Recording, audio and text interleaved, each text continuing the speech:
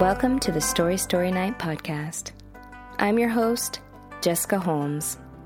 Today, to tease our show tonight, February 27th, on the theme Breakup, Stories of the End of the Affair, I've invited guest storyteller Kim Philley to the podcast. Because her breathtaking essay, which was published in the New York Times Modern Love column in February 2011, inspired this theme in part. Recorded from Bangkok, Thailand, where she now lives and writes, Kim Philley, with the hardest lesson to learn. The hardest lesson to learn. I broke up with my boyfriend because too many proper nouns had come between us. He is Nigerian. I am American. He survived the Wari crisis. I survived art school in inner-city Baltimore. He has been a professional soccer player. I am a former lecturer in English literature. We live in Phnom Penh, Cambodia, which is where we met, at an African bar called Do It All. My name is Kim. His name is Shady. The first hurdle was his name. His Christian name is Shadrach, but people have been calling him by the diminutive since he was a little boy. In those early love-swept days, gushing via cell phone to my mother in Idaho, as I picked my way through the improbable traffic of Phnom Penh, a Honda scooter with 3 baskets of live pigs tethered to its back, a recent hospital escapee riding side saddle on a motorbike, dangling her own IV bag from a wooden pole she holds aloft like a trident. I would carefully refer to my boyfriend by his tribal name, Shibuzar. Until he said, "Baby, I hate it when people call me that. I don't even speak my tribal language. I told you I grew up in the city. I'm a city boy." At 32, I've stumbled enough in love to develop a few generalist theories about the differences between men and women. First among them is that women are slow to reveal, while men tell you who they are up front. For example, if you are a few days into getting to know a man, and he tells you he's loath to have children, or a recovering addict, or has mommy issues, take it at face value. He wants you to know this large fact because he believes it defines him. On our first date, we walked the inky streets of my neighborhood to a Khmer restaurant called Guitare de l'Amour. He ordered a single Coke and watched me eat, claiming he wasn't hungry. Later, we returned to my apartment and sat on the balcony, where I lighted a votive candle. To the baleful cries of dogs in an alley, his face half hidden by the flickering shadow light, he began to tell me stories. Violent stories, vivid with menace, from the Niger Delta where he grew up. Our torchlight went off, and during all the time we were digging the grave, we've been hearing screams in the forest, he said. But we are so lucky. We are so lucky, baby, because one of those boys helping us is a smoker. So I dig her grave with his lighter. Why had he been called upon to bury the little girl, the child of a relative? Because she had died while her father was away, and the body could not wait. I bury her myself, you know, he continued. I put her back in the coffin. I put the coffin in the grave I dug. After we finished, would you know the lighter exploded? We went out of the forest with phones, with only the light from our mobile phones. Before I go on, I should explain. Although I'm a white American girl, I spent most of my childhood in Jakarta and Bangkok. Because of a motorcycle wreck, my left leg is held together with titanium rods. I am a recovering addict who has relapsed 4 times. I guess these are things I would want someone close to know about me. Permanent hardware, large facts.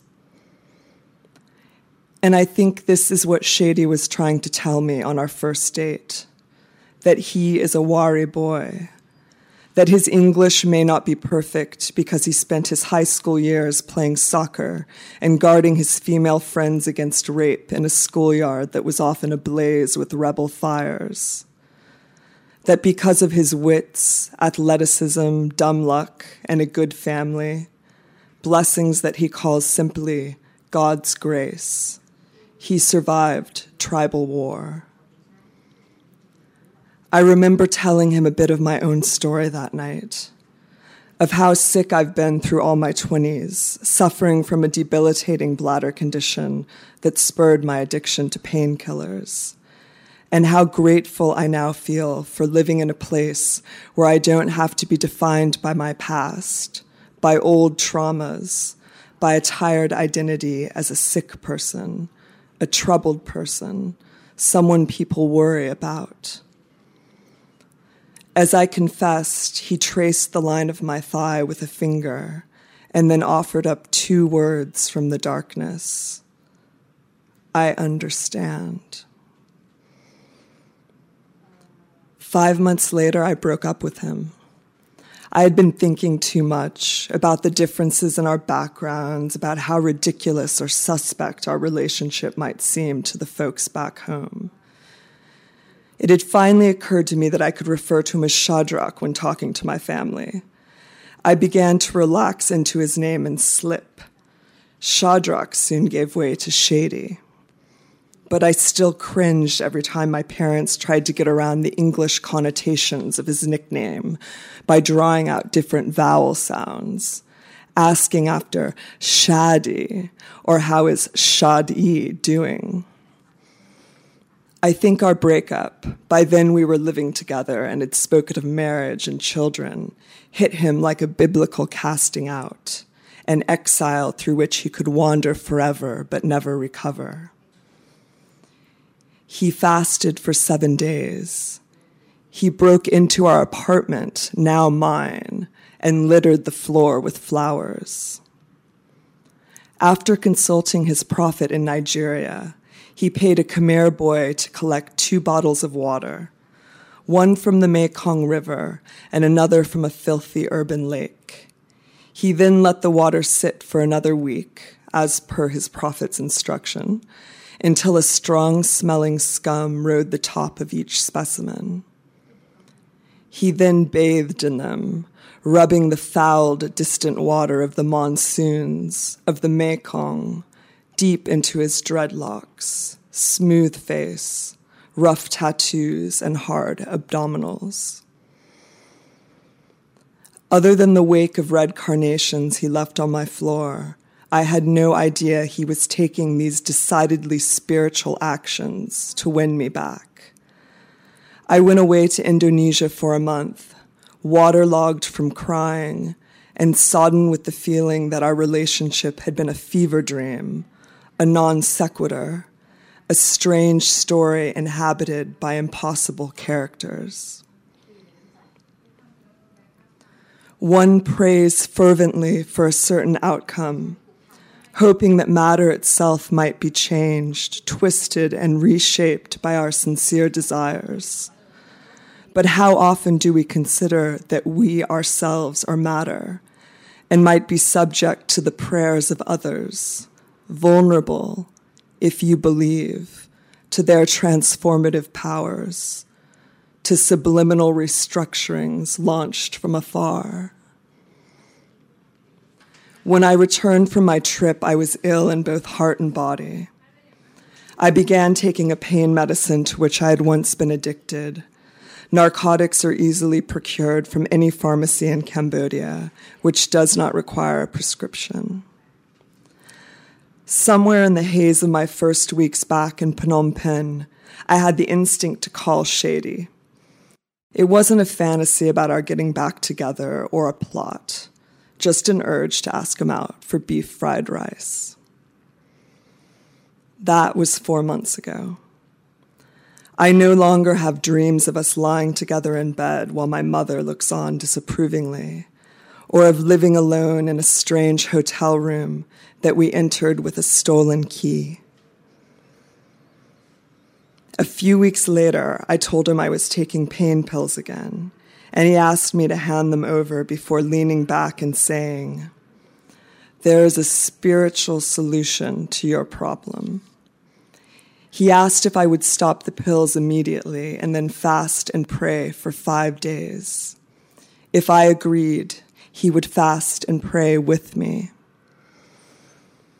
I have gone through many attempts to quit the pills, but I have never gotten off of them as quickly or with such a sense of support. If I was tempted to whine, I considered the fact that Shady wasn't eating either, and for no better reason than his concern for me. I broke my fast with 3 cups of coffee, and in the first flood of caffeine, I grabbed my dictionary and told him we were going to institute a language learning system. I would define 1 English word from him each day, something that came up in the course of our conversations, and write the word's meaning on a piece of paper. In return, he had to write down and translate for me a phrase of pidgin English. The next morning, I woke early and shuffled to the refrigerator for coffee beans. Before I could swing open the door, my eyes spied the yellow sheet of paper dangling from a weak magnet on which I had written, "Contort, to twist, bend, draw out of shape. A person who performs gymnastic feats involving contorted postures is a contortionist." Underneath it, he had written in pidgin, "Shady, Mekwidego house." And underneath that, in a bolder hand, English, "Shady, let's go home." Thank you, Kim. For the full text of this essay, and to learn more about this remarkable writer, visit kimphilley.com. Tonight, we talk about breaking hearts, achy, breaky hearts, because it's one theme everyone can understand.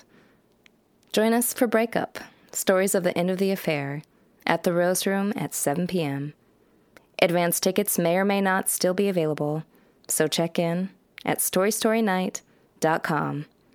If they're out, never fear. We will release standing room only tickets starting at 6 p.m., with doors opening to those folks at 6:30 p.m. Thank you for listening. Story Night is brought to you by fearless leaders Jessica Holmes, that's me, and Anna Dimitriadis, as well as story seeker Zach Borman and studio instructors Elizabeth McKetta and Kate Riley. Theme song, music, and podcast production are by the heartbreaking and breathtaking Dan Costello. Hear more at hearcostello.com. Our partners include Boise State Public Radio, Neighborhood All-Stars, The Rose Room, Bricolage, and Red Feather. A big thanks goes out to Boise Rock School, our story think tank, volunteer coordinator Kylie Krill, and fabulous volunteers. Join us on the podcast next week for the first whimper from Breakup. Learn more at storystorynight.com.